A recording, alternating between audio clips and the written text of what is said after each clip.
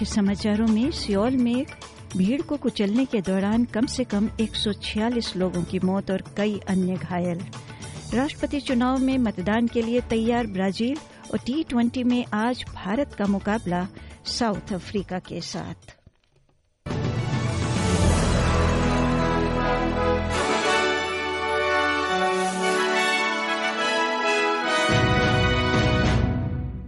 नमस्कार, लीजिए प्रस्तुत हैं समाचार विस्तार में अनीता बरार के साथ। आशंकाएं बढ़ रही हैं कि दक्षिण कोरिया में 150 से अधिक लोगों की जान जाने वाली भगदड़ के शिकार लोगों में ऑस्ट्रेलिया के लोग भी शामिल हो सकते हैं। राजधानी सियोल में एक नाइट क्लब क्षेत्र में हैलोवीन का जश्न मनाने वाली एक बड़ी भीड़ के कारण ये आपदा आई। सियोल में ऑस्ट्रेलियन दूतावास स्थानीय अधिकारियों से पूछताछ कर रहे हैं ताकि पता लगाया जा सके कि क्या कोई ऑस्ट्रेलियन इस दुर्घटना में घायल हुआ या मृत्यु पाया गया। 9 नेटवर्क से बात करते हुए फेडरल मंत्री टोनी बर्ग का कहना है कि ऑस्ट्रेलिया सभी परिवारों के साथ है। It's chilling to see that story as it's come across. Our embassy officials there are highly professional and they'll be working that through and making contact. I mean, at the moment, the Korean government would still be working through the details. And as you said, the death toll that we're looking at the moment, it seems fairly inevitable that that's likely to rise.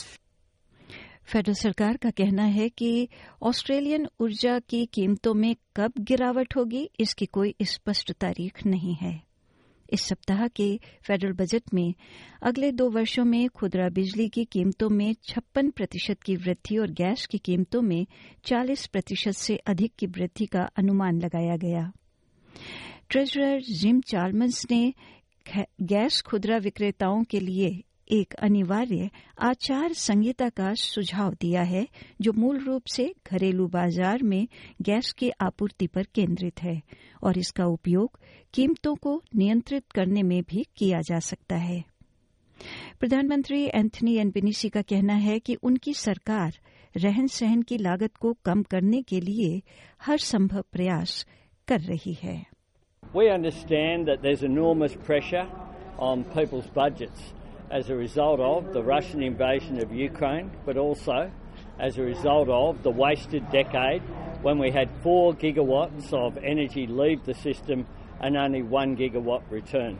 So we'll examine what we can do to take pressure off energy prices, as we already have done in seeking agreement from the gas producers. We'll look at the code of conduct and we'll also work with the ACCC. Nationals के नेता David little proud का कहना है कि सरकार को अधिक अच्छे प्रभाव के लिए निर्णय लेने की आवश्यकता है जब बात इस्लामिक स्टेट से जुड़े ऑस्ट्रेलियन परिवारों को वापस लाने के लिए है। 4 ऑस्ट्रेलियन महिलाएं और 13 बच्चे जो आतंकवादी समूह के पतन के बाद सीरिया के अलरोज शिविर में थे, वो कल शनिवार को सिडनी पहुंचे। फेडरल मंत्री टोनी बर्ग ने परिवारों को बचाने के सरकार के फैसले का बचाव करते हुए कहा कि प्रत्येक व्यक्तिगत मामले को अलग अलग तौर पर मापा जा रहा है। लेकिन श्री लिटिल प्राउड ने 9 नेटवर्क को बताया कि सरकार को ऑस्ट्रेलियन लोगों को सुरक्षित महसूस कराने के लिए पर्याप्त सुरक्षा उपाय करने की आवश्यकता है। Comes a time where governments need to make decisions for the greater good, not for individuals. And if you've got Australian citizenship, as these individuals do, with that still comes responsibilities. But you've got to make sure that you protect Australians first and foremost, and that sometimes takes some big decisions. Victoria में बाढ़ प्रभावित समुदाय सार्वजनिक भूमि को साफ करने के लिए $130 मिलियन तक का उपयोग कर सकेंगे। लेकिन दूसरी ओर पेट में संक्रमण का प्रकोप सफाई करने वाले निवासियों के लिए नए स्वास्थ्य खतरे को पैदा कर रहा है। फंडिंग में तत्काल मरम्मत कार्य के लिए $42 मिलियन और बड़े पैमाने पर मरम्मत के लिए $71 मिलियन आवंटित किए गए हैं। राज्य सरकार ने बताया है कि प्लानिंग रूल्स को भी समायोजित किया जाएगा ताकि व्यवसाय प्रभावित क्षेत्रों में काम कर सकें। इस बीच मरे नदी के किनारे के निवासियों ने गैस्ट्रोएंटेराइटिस के प्रकोप के बारे में चिंता जताई है। विक इमरजेंसी ने निवासियों को चेतावनी दी है कि बाढ़ के पानी में सीवेज और अन्य जहरीले अपशिष्ट हो सकते हैं और बाढ़ प्रभावित क्षेत्रों में पीने और अन्य के लिए केवल ज्ञात साफ पानी प्रयोग करने का आग्रह किया। इस बीच आज यानी रविवार से दक्षिण विक्टोरिया के अधिकांश हिस्सों में हानिकारक हवाओं की एक गंभीर मौसम की चेतावनी है। चेतावनी दक्षिण ऑस्ट्रेलियाई सीमा से गिप्सलैंड तक फैली हुई है, जो मेलबर्न के साथ साथ बैलरेट, पैचेसमार्श, मैरीबोरो, कीनेटन और कैसलमाइन को प्रभावित करती है। मौसम विज्ञान ब्यूरो उन क्षेत्रों में रहने वाले किसी भी व्यक्ति को अनावश्यक यात्रा से बचने और घर के अंदर रहने की चेतावनी दे रही है। उत्तर की ओर से 65 किलोमीटर प्रति घंटे की रफ्तार से हवाएं चलने का अनुमान है। ब्राजील में आज राष्ट्रपति चुनाव के दूसरे दौर के लिए मतदान है। इसमें मौजूदा जायर बोल्सोनारो का सामना पूर्व राष्ट्रपति लुइस लुला डा सिल्वा से होगा। दोनों उम्मीदवारों के बीच तीखे मतभेदों के कारण इस चुनाव को देश के इतिहास में सबसे महत्वपूर्ण में से एक के रूप में देखा जा रहा है। श्री लुला आश्वस्त हैं और उन्होंने अपने समर्थकों से कहा कि उन्हें अभी भी लगता है कि उन्हें चुना जाएगा। I believe we are going to win. The conditions are right for us to win. I believe it is perfectly possible to win the presidency in Brazil and to win the governor race in Sao Paulo. Now let's wait until tomorrow at 5 p.m. when the polls start to open. We will harvest the results. Everything we planted will appear tomorrow. Bharat के विदेश मंत्री S Jaishankar की America के अपने समकक्ष Antony Blinken के साथ phone पर यूक्रेन युद्ध, आतंकवाद के खिलाफ लड़ाई और अन्य क्षेत्रीय व वैश्विक मुद्दों पर चर्चा हुई है। ये समाचार आपको मिल रहा है एनडीटीवी के सौजन्य से। दोनों नेताओं के बीच कल शनिवार को बातचीत हुई। इस दौरान जयशंकर ने ब्लिंकन को आतंकवाद के खिलाफ मजबूत और स्पष्ट संदेश के साथ साथ 26/11 के मुंबई हमलों के लिए जिम्मेदार लोगों को जवाबदेह ठहराने के लिए उनके आह्वान के लिए धन्यवाद दिया।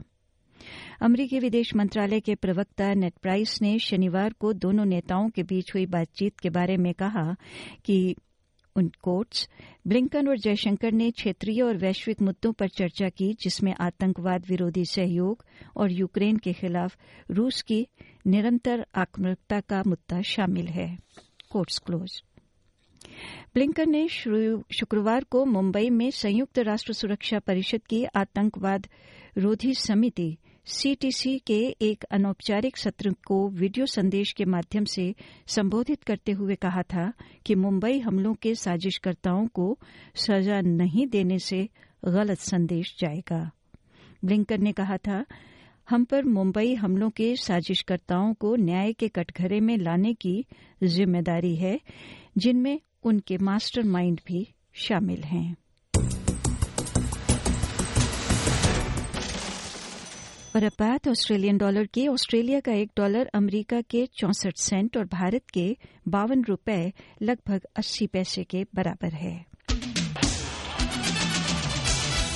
खेल समाचारों में, भारत और साउथ अफ्रीका आज T20 वर्ल्ड कप मैच के लिए पर्थ में आमने सामने होंगे। ये मैच साउथ अफ्रीका और पाकिस्तान दोनों ही टीम्स के लिए महत्वपूर्ण है। जिम्बाब्वे से हारने के बाद पाकिस्तान के लिए सेमीफाइनल में पहुंचने का गणित काफी कुछ इस पर निर्भर करता है। भारतीय टीम की जीत से पाकिस्तान सेमीफाइनल की रेस में बना रहेगा। साउथ अफ्रीका को भारत के बाद पाकिस्तान और नीदरलैंड से खेलना है। आज पाकिस्तान का मुकाबला नीदरलैंड के साथ है, जहां उसके जीतने की पूरी उम्मीद है। और अब मौसम विभाग से मिली जानकारी के अनुसार कल यानी सोमवार को पर्थ में आंशिक रूप से बादल रहेंगे। अधिकतम तापमान 20 डिग्री सेल्सियस, न्यूनतम 7 डिग्री। एडिलेड में बौछारें, अधिकतम तापमान 15 डिग्री, न्यूनतम 12 डिग्री। मेलबर्न में भी बौछारें, अधिकतम तापमान 20 डिग्री, न्यूनतम 16 डिग्री। होबार्ट में 1-2 बौछारें, हवाएं चलेंगी, अधिकतम तापमान 21 डिग्री, न्यूनतम 10 डिग्री। कैनबरा में बौछारें, अधिकतम तापमान 21 डिग्री, न्यूनतम 11 डिग्री। सिडनी में भी बौछारें, अधिकतम तापमान 29 डिग्री, न्यूनतम 16 डिग्री। ब्रिस्बेन में आंशिक रूप से बादल, अधिकतम तापमान 31 डिग्री, न्यूनतम 19 डिग्री। और डार्विन में मुख्यतः धूप रहेगी, अधिकतम तापमान 35 डिग्री सेल्सियस, न्यूनतम 26 डिग्री सेल्सियस। और इसी के साथ समाचार समाप्त हुए।